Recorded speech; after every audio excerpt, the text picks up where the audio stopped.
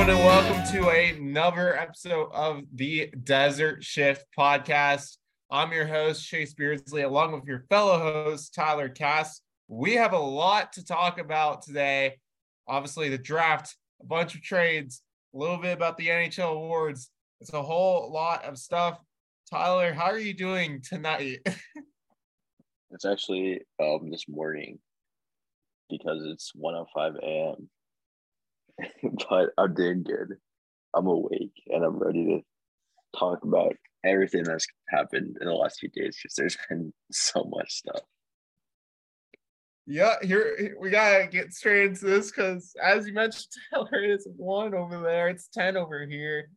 So we're gonna kind of trailblaze through this, and let's start with the draft. Let's jump straight into it. The 2023 draft just happened, just finished up this morning. Actually, it took place this morning, like 9 my time, 12 your time. But Tyler, I mean, what did you think of the draft? Let's start with that. What did you think of the draft?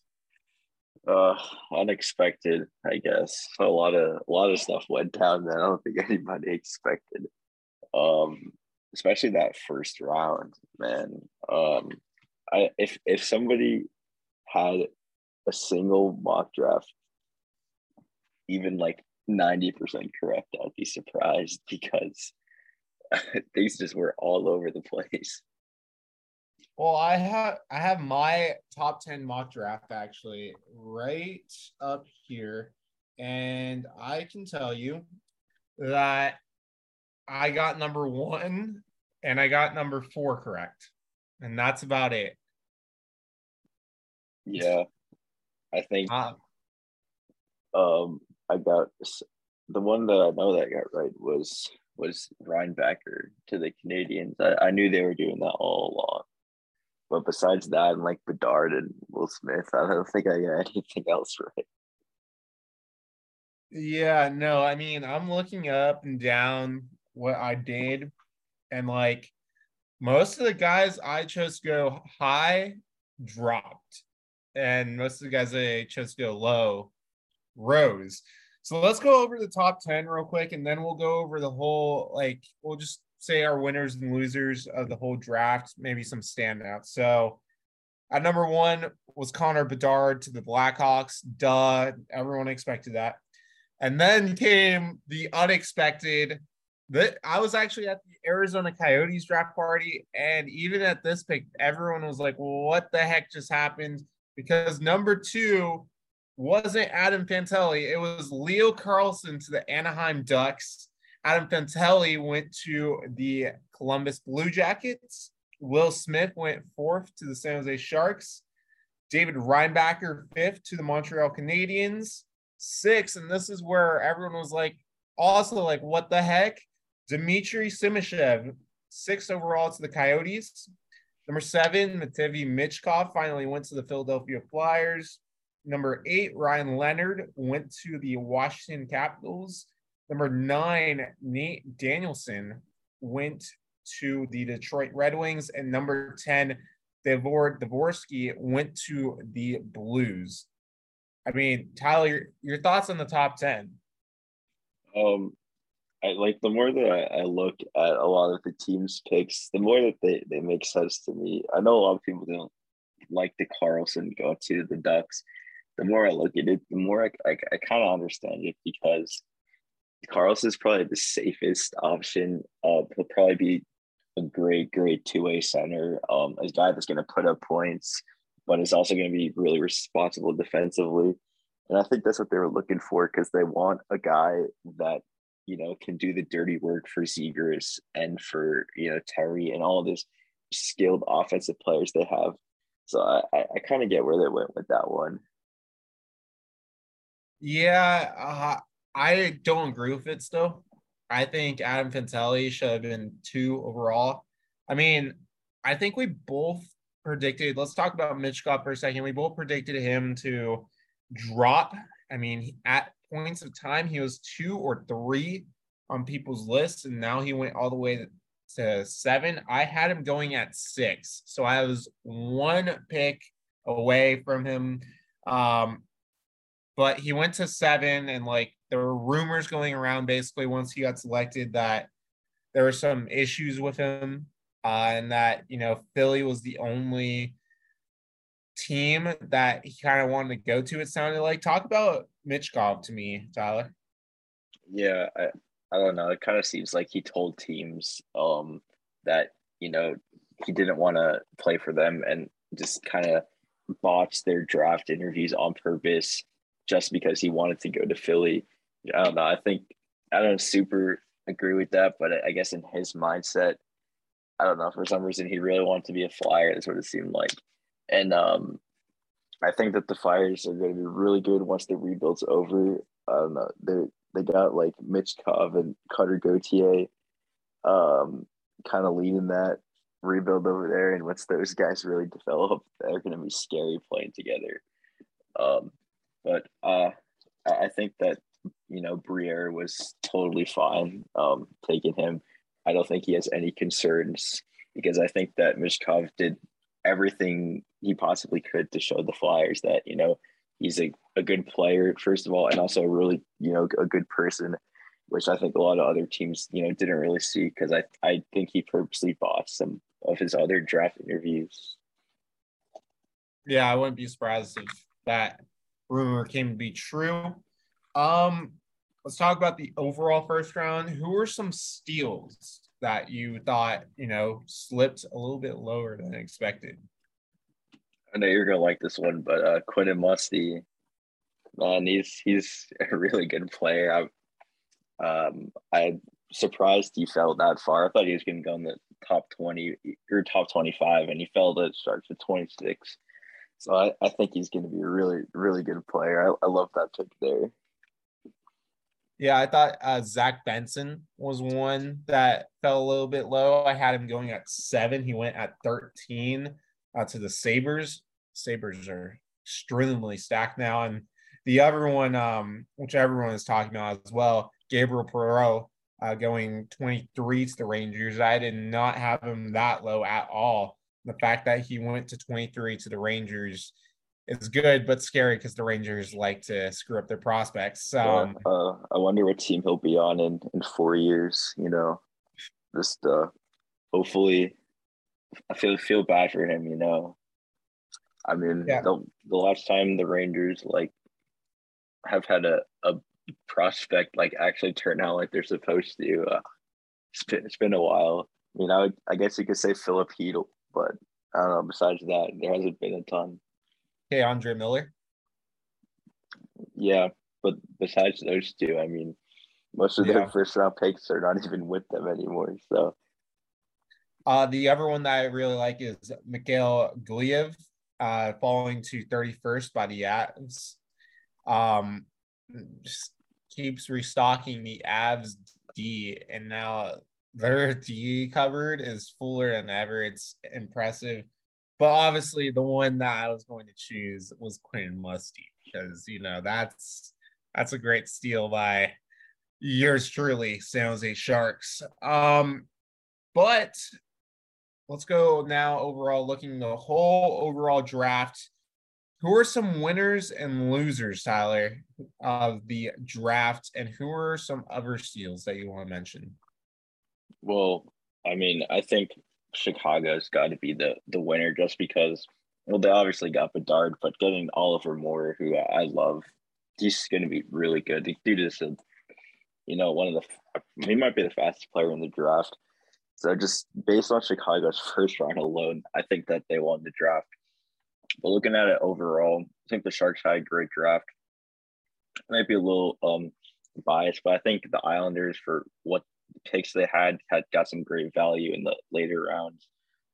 I know people have been saying Nashville had a overrated draft, but I actually really liked what they did because I think Trotz's strategy of taking guys, who might be a little risky but have super super high upside. I think you're guaranteed to hit on one or two of those guys, and I think the guys that they hit on are going to turn out to be superstars.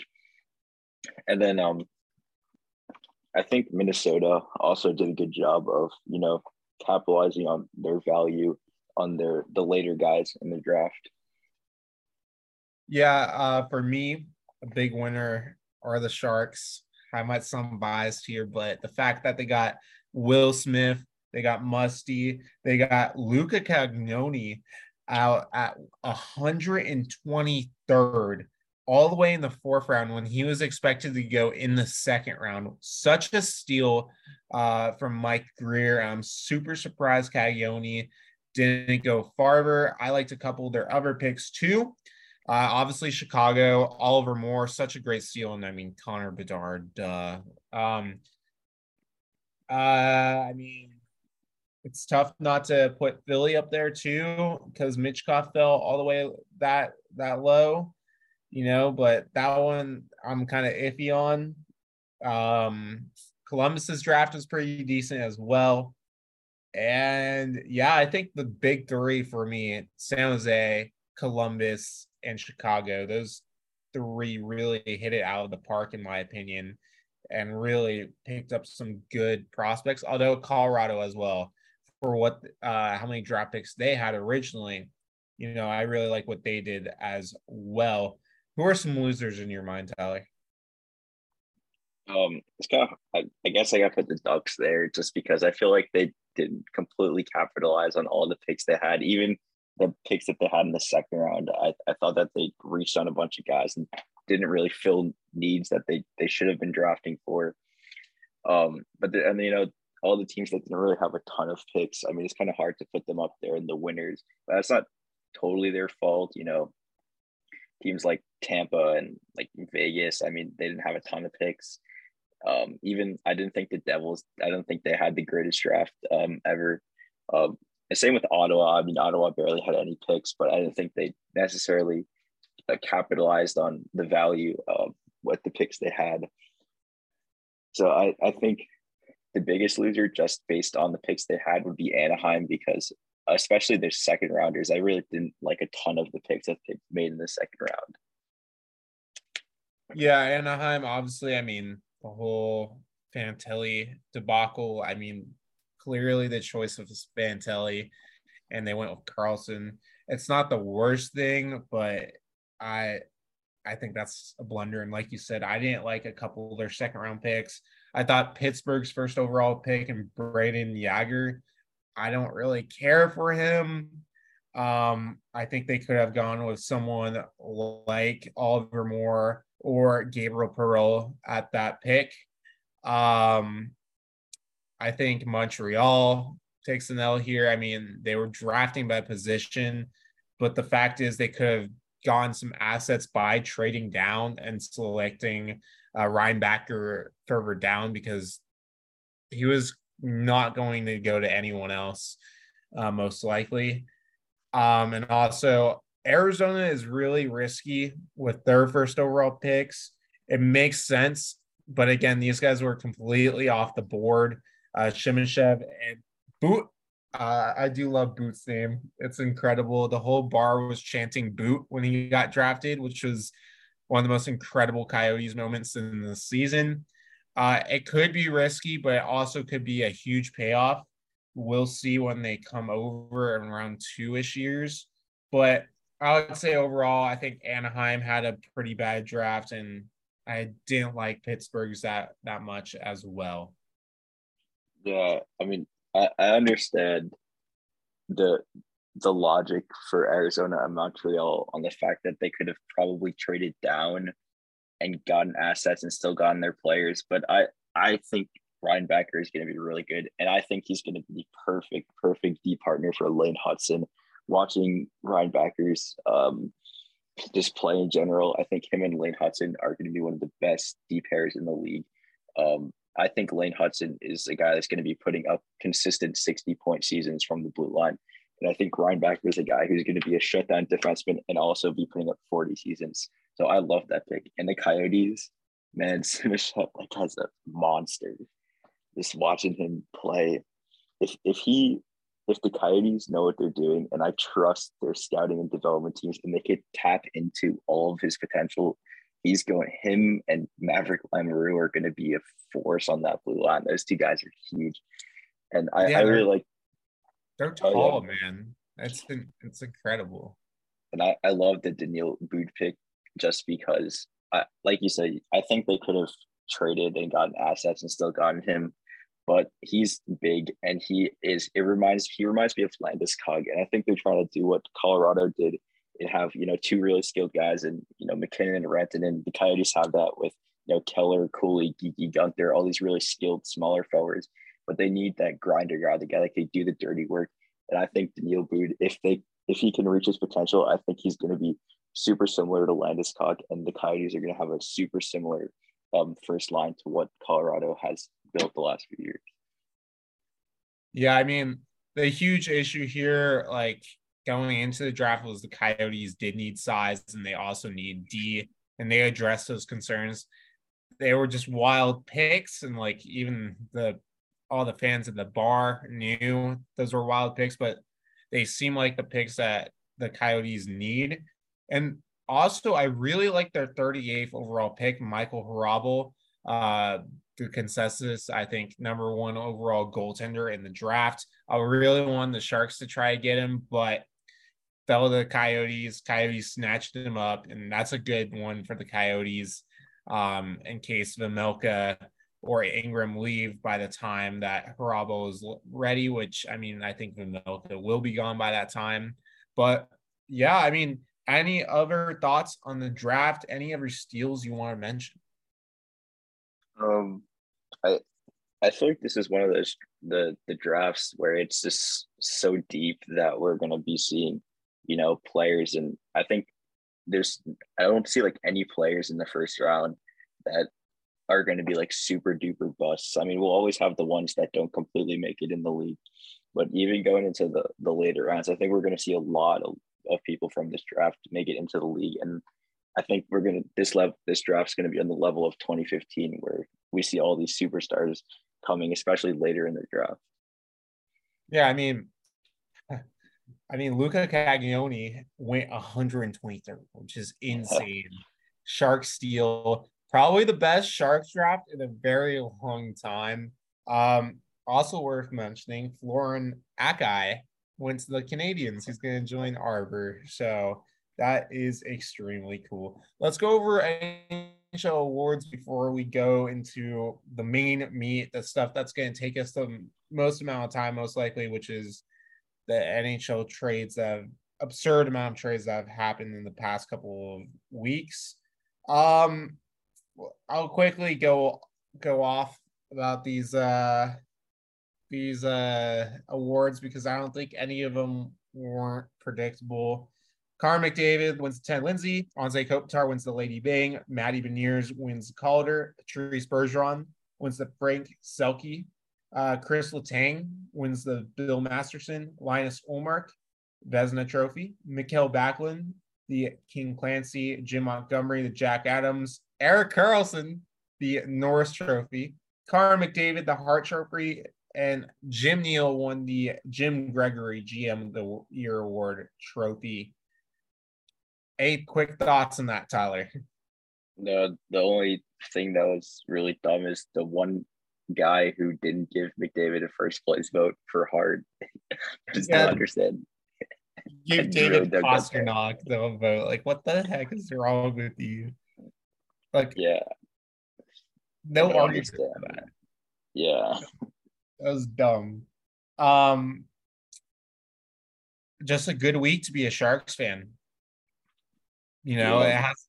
I don't think anyone's been able to say that for a while now. That's been a good week. Speaking of that, we got some trades to announce because there was a whole flurry of trades that went down in the past 2 weeks, ever since we covered the Taylor Hall trade. Let me just add to that real quick. Nick Foligno did sign an extension. We were both wrong, Tyler. A $4 million 1-year extension. Nick Foligno is staying with the Blackhawks. He's going to be a line mate with Connor Bedard. Watch out, league. He chose to take that back. I mean, I gotta respect him for that. No other team was going to give him $4 million. Yeah, that's insane. So let's begin, man. First off, got announced Maxime Comtois is also not signing a extension with the Ducks, which is actually interesting. 19 points through 64 games played. It's another very hyped Anaheim Ducks prospect in the past couple of years that has not gotten re-signed by the Ducks. The other one being Sam Steele a couple of years ago. Any thoughts on Maxime Comtois? No, I think this, similar to Steele, and I guess the Sonny Milano situation. I know Milano wasn't really Ducks prospect, but he was pretty hyped up. I guess they don't really pan out in Anaheim, and they move on. And Steele had a great year in Minnesota. Milano had a great year in Washington, so I think it's probably the best for Comtois' career. Moving on, Kevin Hayes finally got traded to the St. Louis Blues, 50% retained on his salary to the Blues for a 6th-round pick in 2024. Thoughts on the Hayes trade? Well, I really like this for Philly, obviously, just getting his contract off the books. I really don't get it for St. Louis. I mean, you're trying to get younger, first of all. Even with the salary retained, it's still not you're not even, you still have to pay him, what is it, like 3.5 million, something like that. And Yeah. I mean, I guess, yeah, I don't think Cage is the worst player ever. I mean, he'll probably get you 50 points, 25 goals, but he's not the player that the Blues needed at all. So I think they're getting a solid player, but I just don't think it's the player they needed. This is one of those trades where I thought they made a trade just to make one. It wasn't really a smarter hockey trade. I don't really like this for them because I don't think they need him at all. It's not the worst trade in the books, but again, like you mentioned, St. Louis needs to get younger, not older, and this is pretty much going the exact opposite way. It's nice that all you have to get rid of is the 6th-round pick, and he's still a decent NHL player. For 3.5, it's not bad, but again, it's the exact opposite way the Blues are trying to go. Next trade, the Colorado Avalanche traded Stanley Cup champion Alex Newhook to the Montreal Canadiens for picks number 31, number 37, and Gianni Fairbrother. That 37 overall pick was a 2nd-round pick, and the 31st obviously being the 1st-round pick that the Avs used. Thoughts on the Newhook trade? Yeah, I think he wanted more money than Colorado was willing to give him, especially because he was going to be their 3rd-line center. Now that they got Johansson, and I thought that Colorado did a great job with asset management because they turned this Newhook into another player, which we'll talk about in another trade. But I thought that they got really, really good value back for him, Colorado, and I think I saw a lot of people say Montreal overpaid for him. Maybe they did a little bit, but I think that given the opportunity, Newhook's going to be a really, really good player. I mean, he never really got the chance to play with the big guns in Colorado. He was buried on the depth chart, especially his rookie year by McKinnon and then Kadri. So it's a guy that was a former 1st-round pick. I think he went 15th or 16th, something like that. So this guy is skilled. I mean, he won a Stanley Cup. So I think being able to play in that top 6 in Colorado is going to be good for him. And I think he could easily turn into a 50-point guy for them. I mean, we've seen a lot of young kids go over to Montreal, like Suzuki and Doc. Yeah. And why am I forgetting the kid's name from Dallas? Garyanov.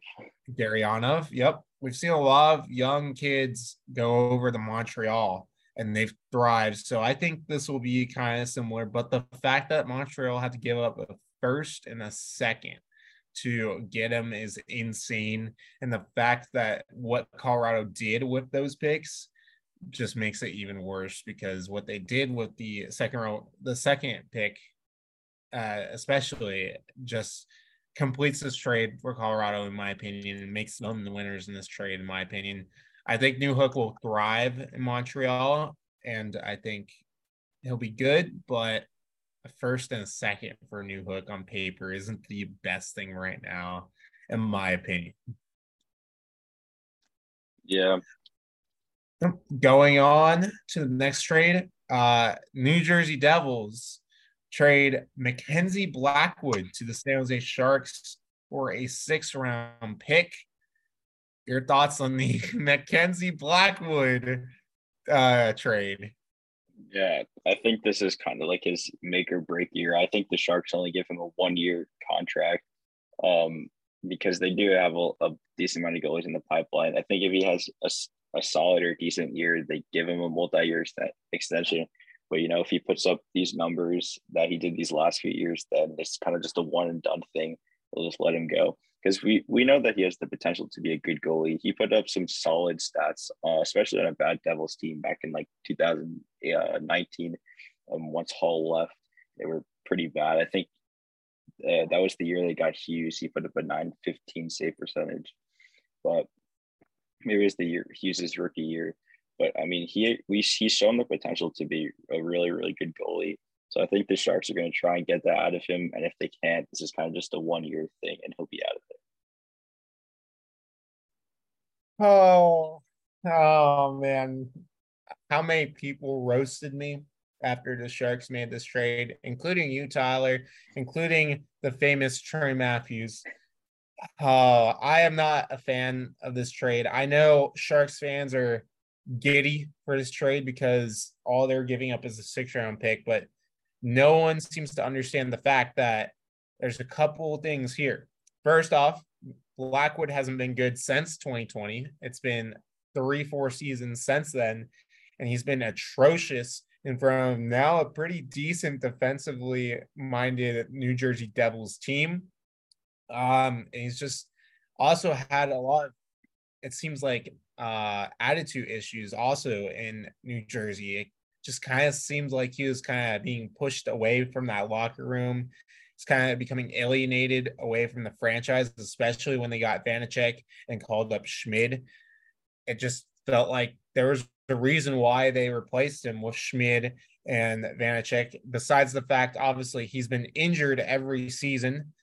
He also needs a new contract, which could be a whole lot of things because the Sharks are very interesting when they hand out extensions. So we'll see what they give him. And secondly, or finally, finally, they have a solid NHL caliber goaltender in their system already, and that would be Eetu Makiniemi, who they also re-signed to a 1-year extension. He was in the Hurricanes deal, the Burns deal. I thought he played decently in the NHL level in a select few games. I thought he played really well in the AHL level as well until getting injured. Of course, he got injured, but Blackwood has also not played a full season since 2020. So there's no argument there. I saw people trying to make that argument. I'm like, that's dumb. And not to mention, the Sharks have a logjam at the goalie position. Obviously, Reimer is gone, and Ben Gaudreau re-entered the draft, and interestingly enough, did not get redrafted. So what was the Aiden Hill trade for? Because in my honest opinion, I've said this since the Aiden Hill trade, they should have kept Hill and traded Reimer, but they seem so uncertain in what they're doing on the goaltending position. And now Kakinen is in the trade rumors, and the Sharks didn't even draft a goaltender in the draft this year. So it's just confusing. It seems like they're betting on Blackwood to regain his 2020 form, but it's been 3 years removed from that. He's been atrocious every year, and he's been injured every year. So I think they should have just kept the 6th-round pick and drafted someone with it. Yeah, I mean, I think this is both like the make or break year for Blackwood and Kakinen, because if Kakinen struggles again and does not put a respectable season, I think the Sharks move on from him easily. Honestly, I think the Sharks could do something similar to what the Coyotes started doing last year, and that's just carry 3 goalies. I mean, because you don't want to overwork a lot of the young guys in either league. You don't want them playing 50, 60 games in the AHL, and you don't want them facing a ton of shots in the NHL, because you want them to develop. We also want them to get playing time. You don't want them sitting on the bench in either league. So I wouldn't be surprised if the Sharks, carry 3 goalies to give their prospects some decent playing time in the AHL, and also have a guy like McAnemy play, once or twice a week in the NHL without getting him overworked. Moving on, big, massive trade here between the Winnipeg Jets and the LA Kings. And this one's going to be interesting. I can't wait for Tyler's reaction. Pierre-Luc Dubois is finally on the move after weeks and weeks of endless rumors. He goes to LA, signs an 8-year contract, and that contract is worth $8.5 million AAV. He gets traded for Gabe Vilardi, Alex Iafallo, Rasmus Kupari, and a 2024 second round pick. Your thoughts on the Dubois trade? Yeah, I really hated this trade at first, but the more I've let it sit in, I really like this trade for both sides, because I don't think that the Kings and Vilardi were on the same page. I think Vilardi wanted a long-term contract with, pretty big numbers. And I think the Kings wanted to give him a 3-year, 4-year bridge deal for like $4 or $5 million. So I don't think they were ever going to reach a thing there. Iafallo didn't have the greatest contract. It was like $4 million. And the Kings, they had to move out somebody's contract. I think his was the easiest to pick to move. And then Kupari never really got a shot in LA. I think he was a second round pick. I mean, he's a pretty fast guy, but was stuck on the 4th line. Great penalty killer, though. So I think that all 3 of those guys will thrive in Winnipeg. I think Vilardi would probably play top line there now that Dubois is gone. And I think that him and Connor and whoever they put up there, I think they'll be really, really good together. And then the Kings side of things, man, that team is stacked right now. Because the more that I think about it, their second line from the past 2 years is now their third line with Trevor Moore, Deneau, and Arvidsson. Now you get Fiala and Dubois on your second line, and you throw a guy like Kaliev on there who's just has a ridiculous shot, and that thing's scary. On top of your first line of Byfield, Kopitar, and Kempe, man, that's probably the best top 9 in the league right there. And then you have so many prospects that you could throw on that bottom line with Blake Lizotte at center. I mean, you got Lafreniere, who had a great year at where did he play? Harvard or Boston College, one of those. You got Pinelli. You have Samuel Fajimo. You got Garrett Anderson-Dolan. You have Alex Turcotte. Even Carl Grundstrom. You have so many guys you can choose from. Jordan Spence is a defenseman. I thought you were talking about the blue line too. No, I'm just talking about the forwards. They put on that 4th line. And man, that's a really, really good forward core right there. And then the only thing that, I'm a little worried about is the goaltending, because they don't have a ton of cap space to fill up that goaltending. But I think the Kings are worried about scoring, and that offense is going to put up a lot of goals. So the more I've thought about it, I think it's a win-win for both teams. I know Dubois hasn't even surpassed 70 points in a season, but I think him and Fiala are going to do wonders together. He's only 25 also, and he's coming off a year where I think he put up 30 goals, maybe a little less than that, but I think he's going to be really good for the Kings. And I think that in a few years, that contract is going to look more, it's an overpay right now, but I think in a few years, it'll look pretty reasonable. It's a very steep price to pay, because I really do think Vilardi is going to break out. I think Kupari with a change of scenery is going to be better. And Iafallo, I always thought was a decent NHLer. The second round pick is also nice, as well as next year's draft is going to be stacked as well. And the cap hit is a little bit steep. I think Dubois is one of the most overrated players in the NHL. I don't think he's all that great. I think he's more of a $6 million, maybe $6.5 million player, not an $8.5 million player. And again, that's eating up at the cap space that the Kings have, that they need to use for a goaltender, because Phoenix Copley is not going to get them to a Stanley Cup. No offense to Phoenix Copley, he's a pretty decent goaltender. But as you mentioned, this makes the Kings a lot more scarier, perhaps one of the scariest teams out west, if not the scariest team out west. You mentioned the second line becoming the third line. That second line now, the third line, is insanely good. I don't really care for Pierre-Luc Dubois.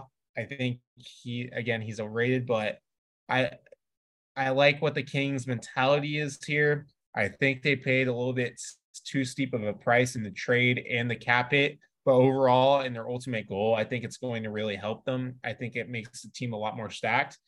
I really, really do like this trade for Winnipeg, though, as it refreshes the team, and they're starting to kind of rebuild or retool, um, and which is what they should have done a very long time ago.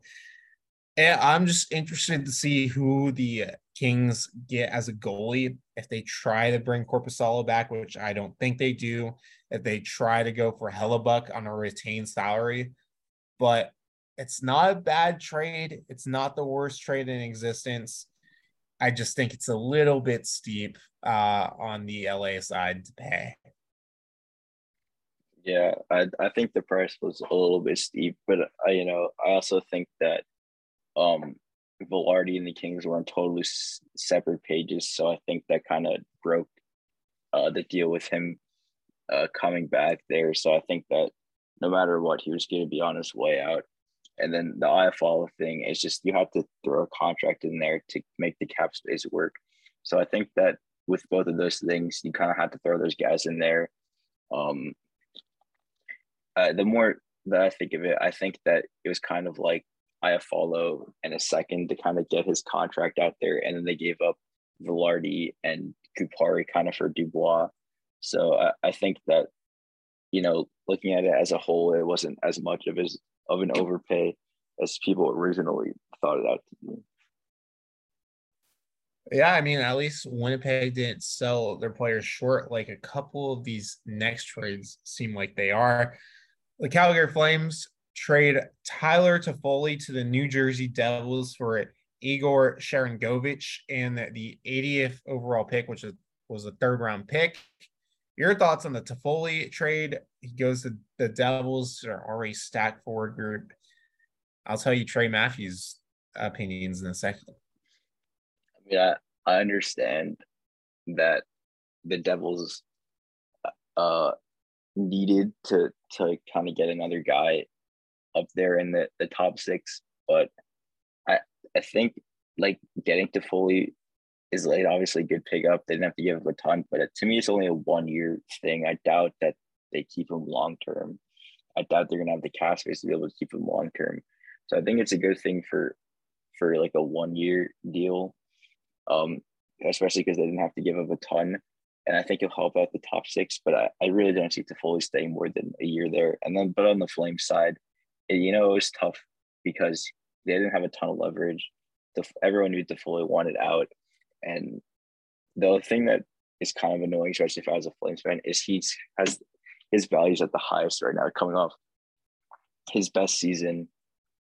I don't like the return they got for him. I think Sharon Govich should be a solid, consistent 20 goal scorer.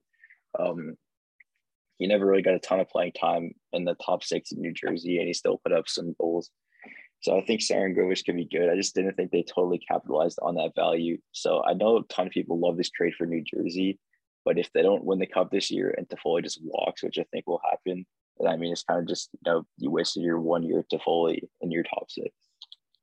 Sharangovich was re-signed to a 2-year extension worth 3.1 million AAV later on. I don't think it's the worst trade ever. I think everyone's blowing it out of proportion because everyone's calling it one of the worst trades in Calgary's history. I admit it is very bad to give up a good top six forward for Sharangovich, who's a good middle six forward and a third round pick, especially when you trade a first round pick to go get Foley a year ago. But I don't think it's the end all be all for either team. I think it definitely adds to the Devils forward group, but I don't think Toffoli stays. There's no way they can fit him under the cap space unless there's some cap circumvention here, or some toying around. Um, I think it's a good pickup for this year, but then you got to think about years afterwards, and it depends who they drafted with that third round pick and what Sharangovich will do in Calgary. Let me ask you this: do you think Tom Fitzgerald is the GM of the year? I don't know. I think you got to look at what happens later in the season because, um, I mean, we know that their goalie situation, is still kind of fluid. There, he said he's comfortable with Vanacek and Schmid, but we've heard Hellebuck rumors there. You know, so I think that whole thing is still a little bit fluid. Um, and I mean, we also got to see what he does in season. I mean, there's always the chance that they struggle. I mean, I still think they're going to be good, but I mean, the Metro is a tough division, and I still think that they're going to be good and make the playoffs. But you got to see what they do in season, especially at the deadline, to make sure that they come out on top of the Metro. Yeah, Devils fans, including Trey Matthews, already proclaiming Tom Fitzgerald is next coming of Jesus. I mean, I think Danny Briere honestly has had the more impressive offseason in all the right reasons, even though he's not building a contender. He's right now trying to tear it down with the prices Yeah, he's paid or he's gotten for tearing it down so far is impressive. And the fact that he managed to move the Kevin Hayes contract for something for an asset is impressive amongst itself. Moving on to the next trade, the Tampa Bay Lightning trade Ross Colton to the Colorado Avalanche for a second round pick. Your thoughts on the Colton deal? I love this for Colorado so much. Man, I wish Ross Colton wasn't on Tampa for all those years because I love Ross Colton so much. The dude is a beast. I mean, you talk about Tampa being just an annoying team to play against. Ross Colton was one of those main reasons. I remember playing against him, and it was his I think it was his rookie year, the year that they won against Montreal when he scored that game winning goal. I remember that round against them in the Eastern Conference Finals. I couldn't stand him, man. He was just such a pest to play against. The dude is big and he knows how to use his size, and he has a wicked shot. And Colorado's use of asset management, turning Newhook into Colton, I think Newhook has the higher upside. I think Newhook could obviously turn to a 25, 30 goal scorer, and a really skilled player. But I think Colton is he's going to make Colorado, who's already an annoying team to play against, just even more of a pest. And I think Colorado easily won this trade. But it's not Tampa's fault because they just didn't have the cap space to sign him. But now looking at Colorado, a team who didn't have a ton of center depth, in the last few weeks, they've now have McKinnon, Johansson, and Ross Colton down the center. That's a pretty good center depth right there. Yeah, I love this trade for Colorado. I mean, again, they've turned Alex Newhook into a first round pick and Ross Colton. That's impressive. Colton, I think, is as good as Newhook right now, if not better. And I think he's going to be a nasty player to play against. I think this is a complete steal for Colorado, and I love this trade. I think they're going to be a team to be reckoned with once again next season. Next thing, Milan Lucic, the legend himself, is returning to the Boston Bruins this offseason. Your thoughts, Tyler? If they throw Lucic on that fourth line with Trent Frederick if he comes back, and then AJ Greer, man, that's going to be the worst line in the league to play against. You're going to get killed every shift. But I don't know. I think I kind of I'm not going to say totally expected this one, but I thought that Lucic was going to go somewhere that he thought he had the chance to win, but also where, he has the opportunity to just bring out what he does best, and that's just like protect his teammates, I guess. I don't think Calgary used him to the best of their ability there, because they kind of brought him in to, be an offensive guy. I thought they tried him in the top six, and it didn't really work out. And then when they kind of let him just be himself, become a leader on the ice and off the ice, and kind of just be there to protect his teammates, then he became a really solid role player. So I think he's familiar with Boston. He knows Boston will let him do what he does best, and that's just be annoying on the ice, protect his teammates, be a leader over on the ice. And Boston needs to fill out their roster, and getting him for under $1 million is just the best possible thing for them. Yeah, they're going to get him for under $1 million. I think that's good for a cap. Very heavy on the cap Bruins team. And, Lucic liked it there. He won the cup there. So there's a reason why he went back.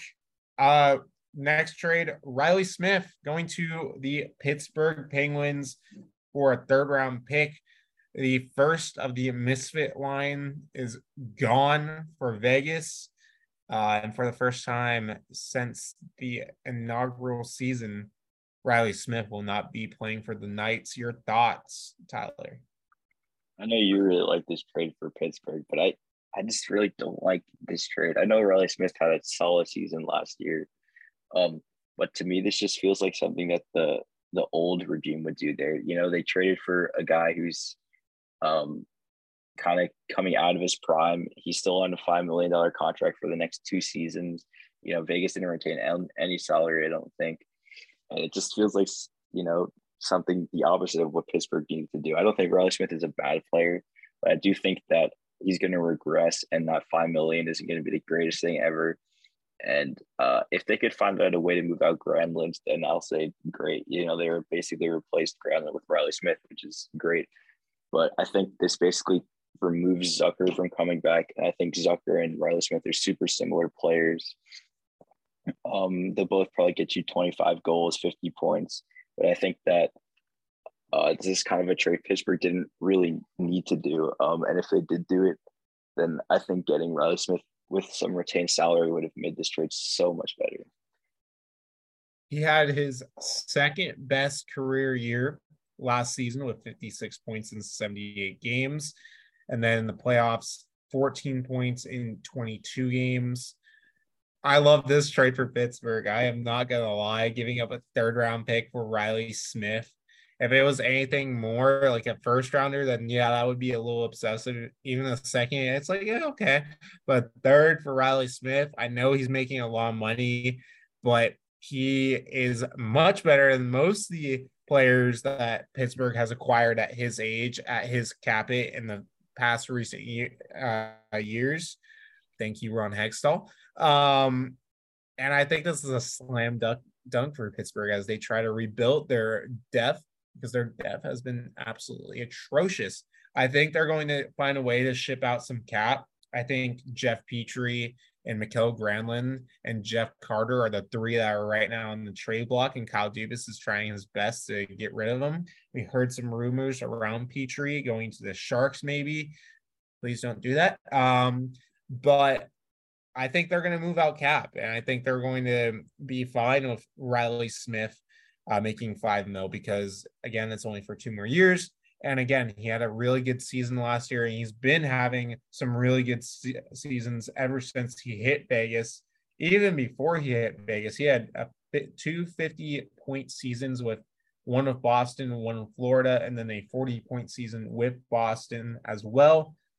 And then again, he's only had 1 season or 2 seasons since joining the Vegas Knights, where he's had under 50 points, and those were in the 2 shortened seasons. I think this is a great player and a great pickup for Pittsburgh, and the first move of Kyle Dubas' career in Pittsburgh is a slam dunk, in my opinion. Going on to your favorite team, because they made a deal.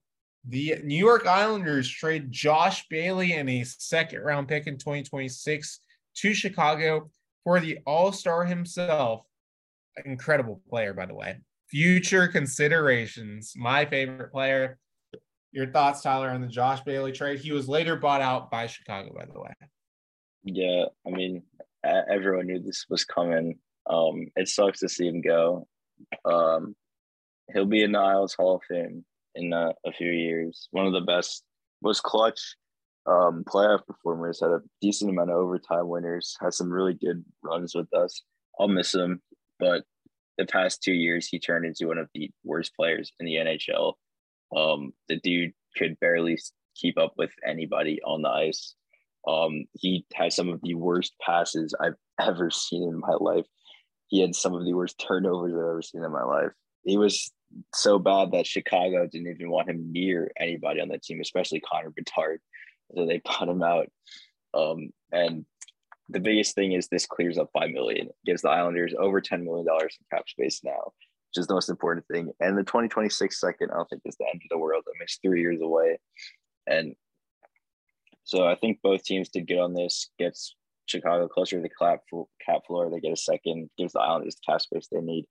I'm interested to see what Bailey does because he said at his end of the year exit interview, he wants to play still. He wants to be on the ice every day. And I don't see any teams really willing to give him that opportunity. You know, my thing is his whole family's on Long Island, and I know that he's said he's going to live here once he retires. So I don't see him wanting to go play out west, especially on multi-year deal. So to me, I don't think he's going to want to go play for like the Ducks, the Coyotes, the Sharks out there. You know, these are like the only teams I could think of that would maybe give him consistent playing time. So the only teams I could think of are like the Flyers, maybe like Buffalo or Ottawa. But like I can't see any team giving him one, a multi-year deal, and two, even anything more than like a professional tryout. So I really don't know what happens. You know, I hope he could find his game again, but I wouldn't be surprised if he hangs him up. I mean, it's bad enough that the projected probably worst team in the league next year bottom out. I can't really see any team out east really taking a flyer on him besides the Flyers and maybe Buffalo because they would look for a younger presence, but I really doubt that. Maybe Florida because they're struggling under the cap, but I don't know. I think there are better targets out there. Good trade for both ends. Chicago gets a second round pick. I mean, that's what they want. They want to build up their draft empire. And like you said, the Islanders get cap space. They can re-sign Varlamov, and they can do some other stuff as well, most likely. So I think it's a good trade for both sides. I don't see a clear winner here. I think it's just a good deal for both sides. Moving on, and this is one that I really don't like. The Edmonton Oilers trade Kailer Yamamoto and Klim Kostin to Detroit for the incredible All-Star himself, future considerations. Your thoughts on Yamamoto and Kostin going to Detroit? Yeah, this was just a pure salary dump, and it sucks for the Oilers having to lose these two guys, especially Kostin, who I thought was really good for them. But he was an RFA and probably wanted more than the Oilers were willing to give. And Yamamoto struggled; he was making over $3 million. So this is just a pure salary dump, which the Oilers desperately needed to do because now they'll be able to give Bouchard what he wants and be able to make some signings in free agency. So I know people don't like the trade. I thought the Oilers gave up two good players, especially a guy who fit in pretty well in Klim Kostin. But I think it's something that they needed to do to be able to keep their future number one defenseman and Bouchard long term, and also be able to sign guys to have depth and be a contender again this offseason. And then for Detroit, I mean, you get two guys who have some really big upside. Like I said, I think this is similar, like kind of the Kubalik thing last year. Yamamoto was really good when he first came up, but he struggled recently. Similar thing with Kubalik. And I think he's a guy that could really benefit from just more playing time, consistent ice time. It's kind of hard to get consistent ice time, especially with the Oilers. So I think that both of these guys are going to really benefit playing in Detroit. Well, I think we live in a world where Kevin Hayes is getting you assets, but Killer Yamamoto is not. Is just insane. I think the fact that they had to give up both Kosin and Yamamoto and didn't even get a seventh round pick back is insane because I genuinely think on the right team, Yamamoto is going to become a decent middle six forward. I think Detroit is the perfect place to send him because I mean, Detroit has thrived with rebuilding younger players. And Kosin is also included in there. Well, don't forget Kosin. He could have been well on one of the Detroit lines. I get the fact that this is a cap space move. The Oilers are going to try to re-sign Bouchard and hopefully sign some other people. Um, maybe get some other extensions going. But again, I just really like this trade for Detroit. They get two good players, and again, they don't have cap issues yet, and I think it's a fine deal. I think Yamamoto will fit in well there. Going on to, I believe this is the most recent trade, but Corey Perry is going to the Chicago Blackhawks. Tampa Bay Lightning trade for a seventh round pick next year for Corey Perry, who is believed to be signing a 1 year, $4 million deal in Chicago. Your thoughts on Corey Perry going to Tampa? And by the way, does this neglect the power of Taylor Hall always getting the first overall pick and Corey Perry always going to the Stanley Cup final? I don't know. I think this might be Chicago's year right here. Back to the finals.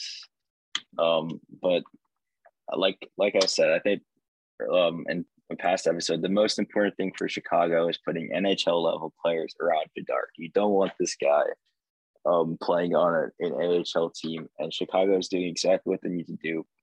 Getting guys who can play in the NHL, who have been in the league for a long time, who can not only help Bedard on and off the ice, but also protect him on the ice, because you don't want him getting bullied, getting tossed around out there by bigger guys. You want guys that are able to protect him. So I think getting Foligno and now especially Perry is so good for Chicago, because if guys want to go out there and mess with Bedard, lay big hits on him, then they're going to have to pay the price, which is something that they wouldn't have had to do, like even last year with a lot of the players on Chicago. You laid a big hit last year in Chicago.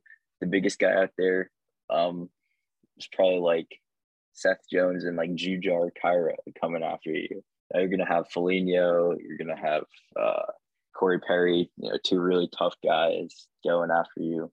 And I think putting NHL level talent around Bedard is really important. And then Tampa didn't really have any cap space, so this is just something they had to do. Even if it wasn't a ton, they have to just move out as much money as possible. And Perry got him a seventh round pick. So you talked about Kostin and Yamamoto not getting anything. Corey Perry, he wasn't even under contract, UFA rights, got him a seven. Exactly. Edmonton, I still believe did not fleece that trade. Stevie Y master plan again. Going back to this trade again, I like it for both sides. Obviously, Tampa, even getting an asset out of an expiring contract, like that's smart. And also, obviously, they're trying to re-sign Killorn, so they're trying to move out as much cap as they can.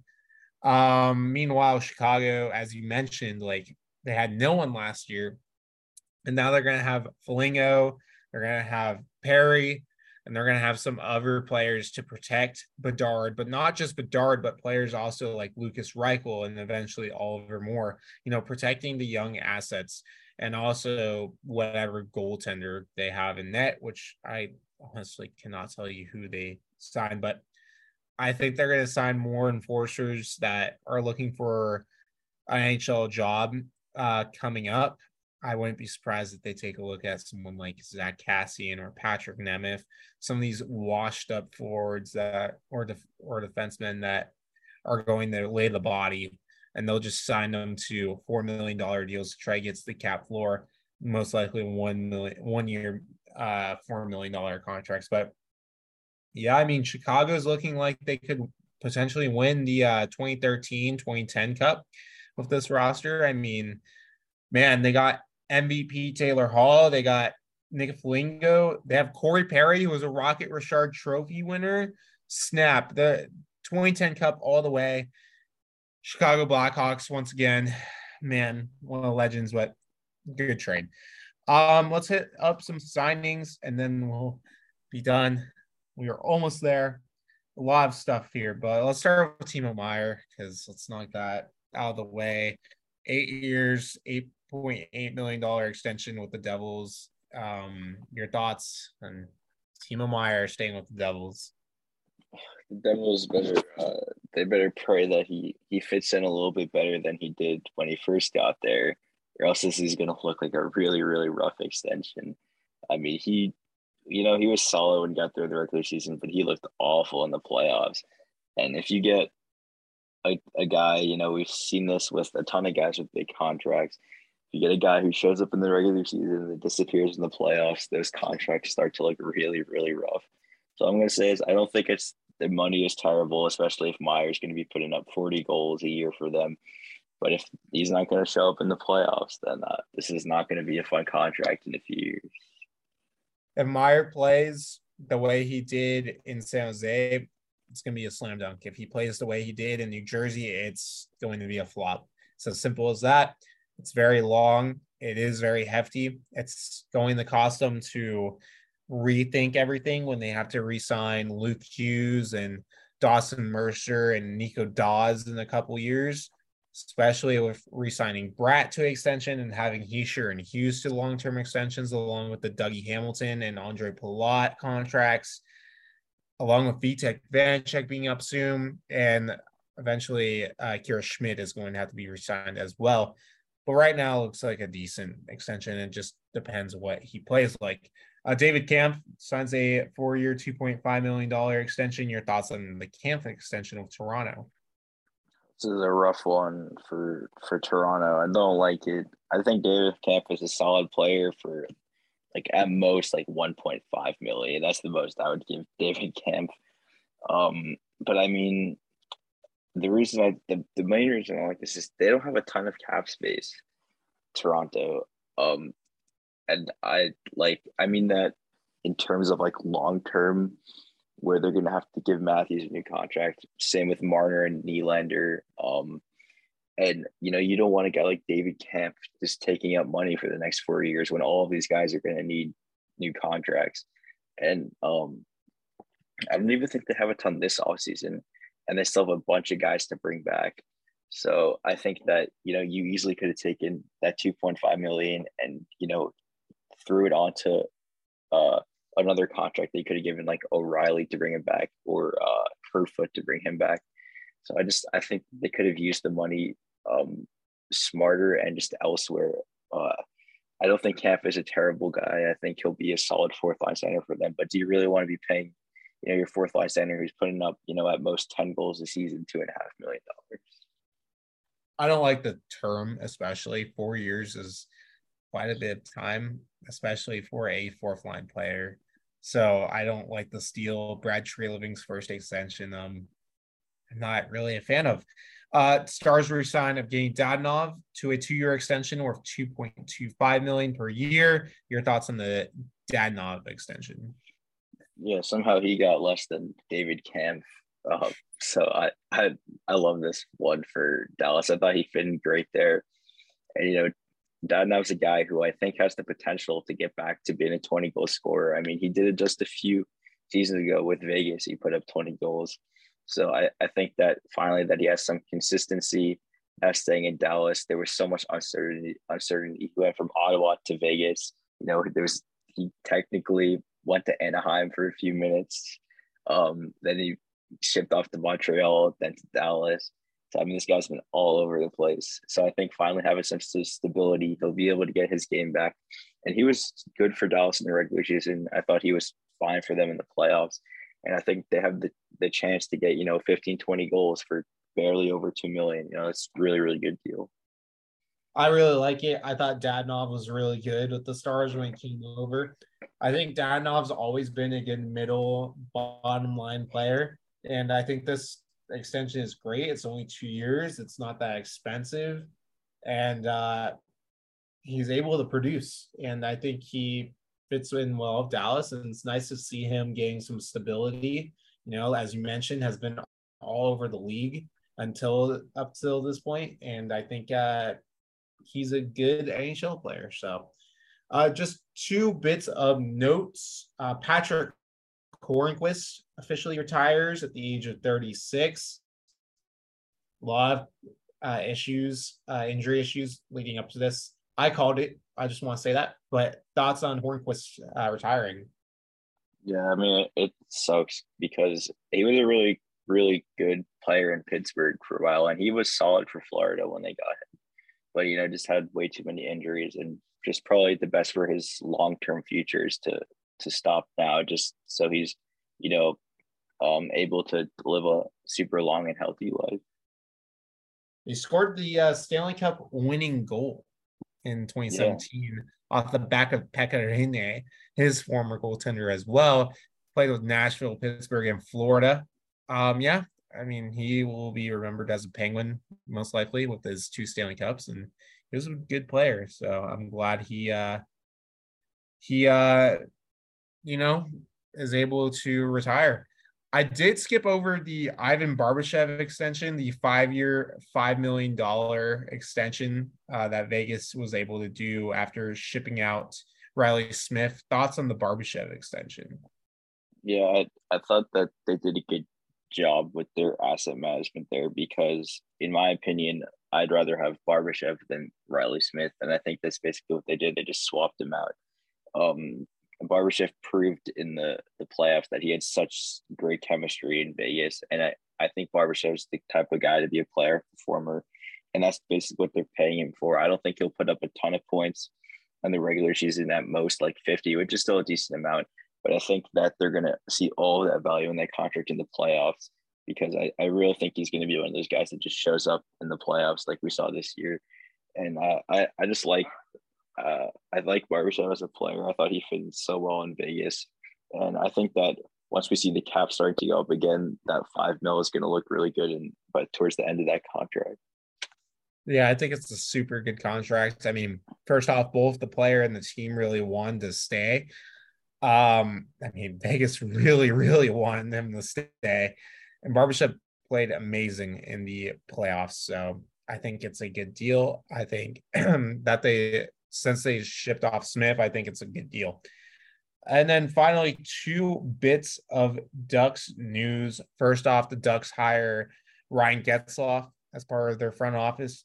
Any thoughts on Getzlaf joining? No, I think that was expected. He's such a big part of the organization and just the community over there in Orange County. That he's a guy similar with the Marlowe. He's a guy who had a long, successful career. You want him around players, both on and off the ice, just so he could help mentor them and make sure these young players get on the right track to start their career. Second thing that happened, the Ducks unrevealed their 30th anniversary jerseys. The eggplant returns for the first time in a very, very long time. Tyler, I mean, your thoughts on these jerseys? I like the colors, but it looks like Donald Duck is there in the center of the logo. So, well, I think they did a good job on the colors. I wish that they could have used that original Mighty Ducks logo.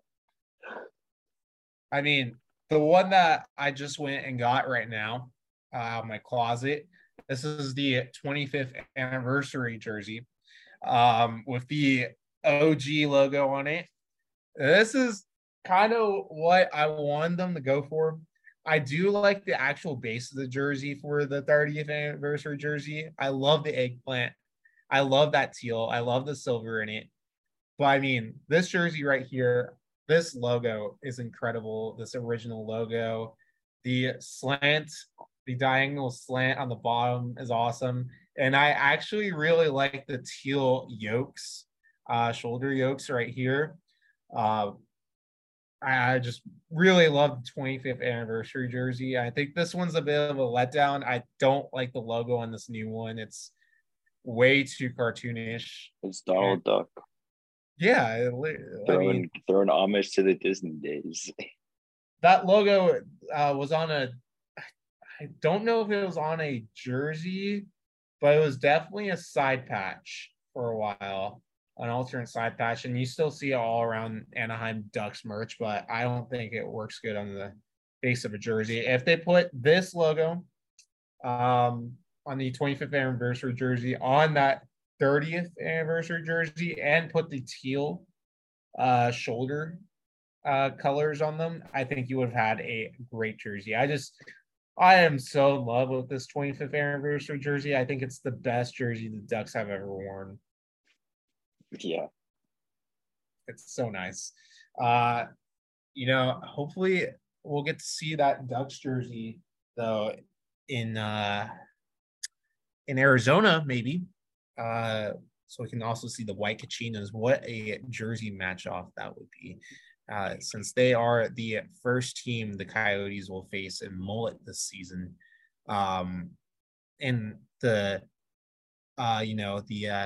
Arizona haters predicted last year in Arizona, which is not true, by the way.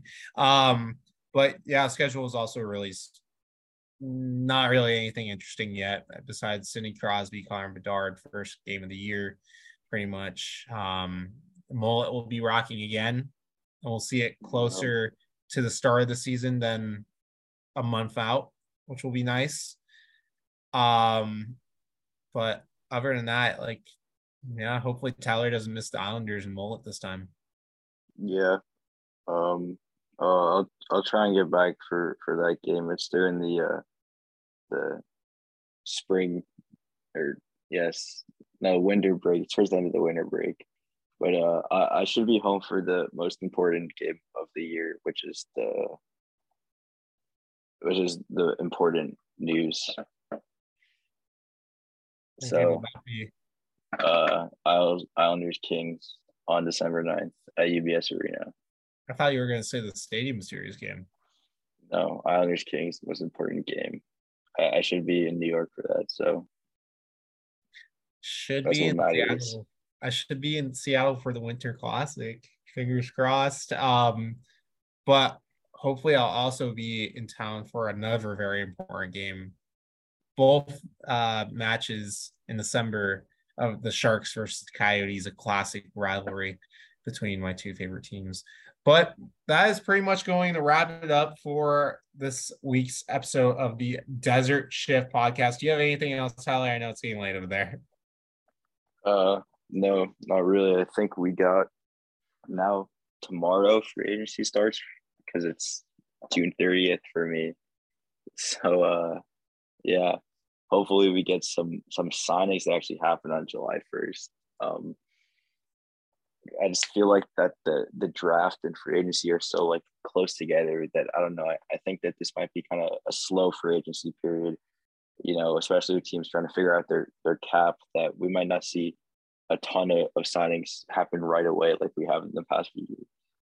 I think we'll release a video probably a couple of days out from July 1st, unless something crazy happens, especially because I'm going to be incredibly busy covering some games, and I'm going to a concert tomorrow. So, it should be a lot of fun. And yeah, it should be a lot of fun. But anyway, you can follow me on Twitter, Chase Beardsley _. Also, go check out my website. I just redesigned it, chasebeardsley.com. Go check it out. You can follow Tyler Cass _. Go check him out. He's going to create some simp memes for Josh Bailey because he loves Josh Bailey. Game 1 goes to that one. Yeah, that's pretty much going to do it. Make sure to check out all the recent episodes of the Desert Ship Podcast. And we thank you all for watching.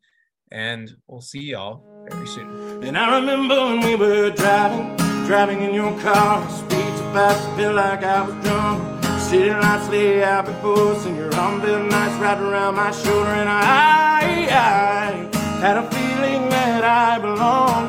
I had a feeling I could be someone. Be someone.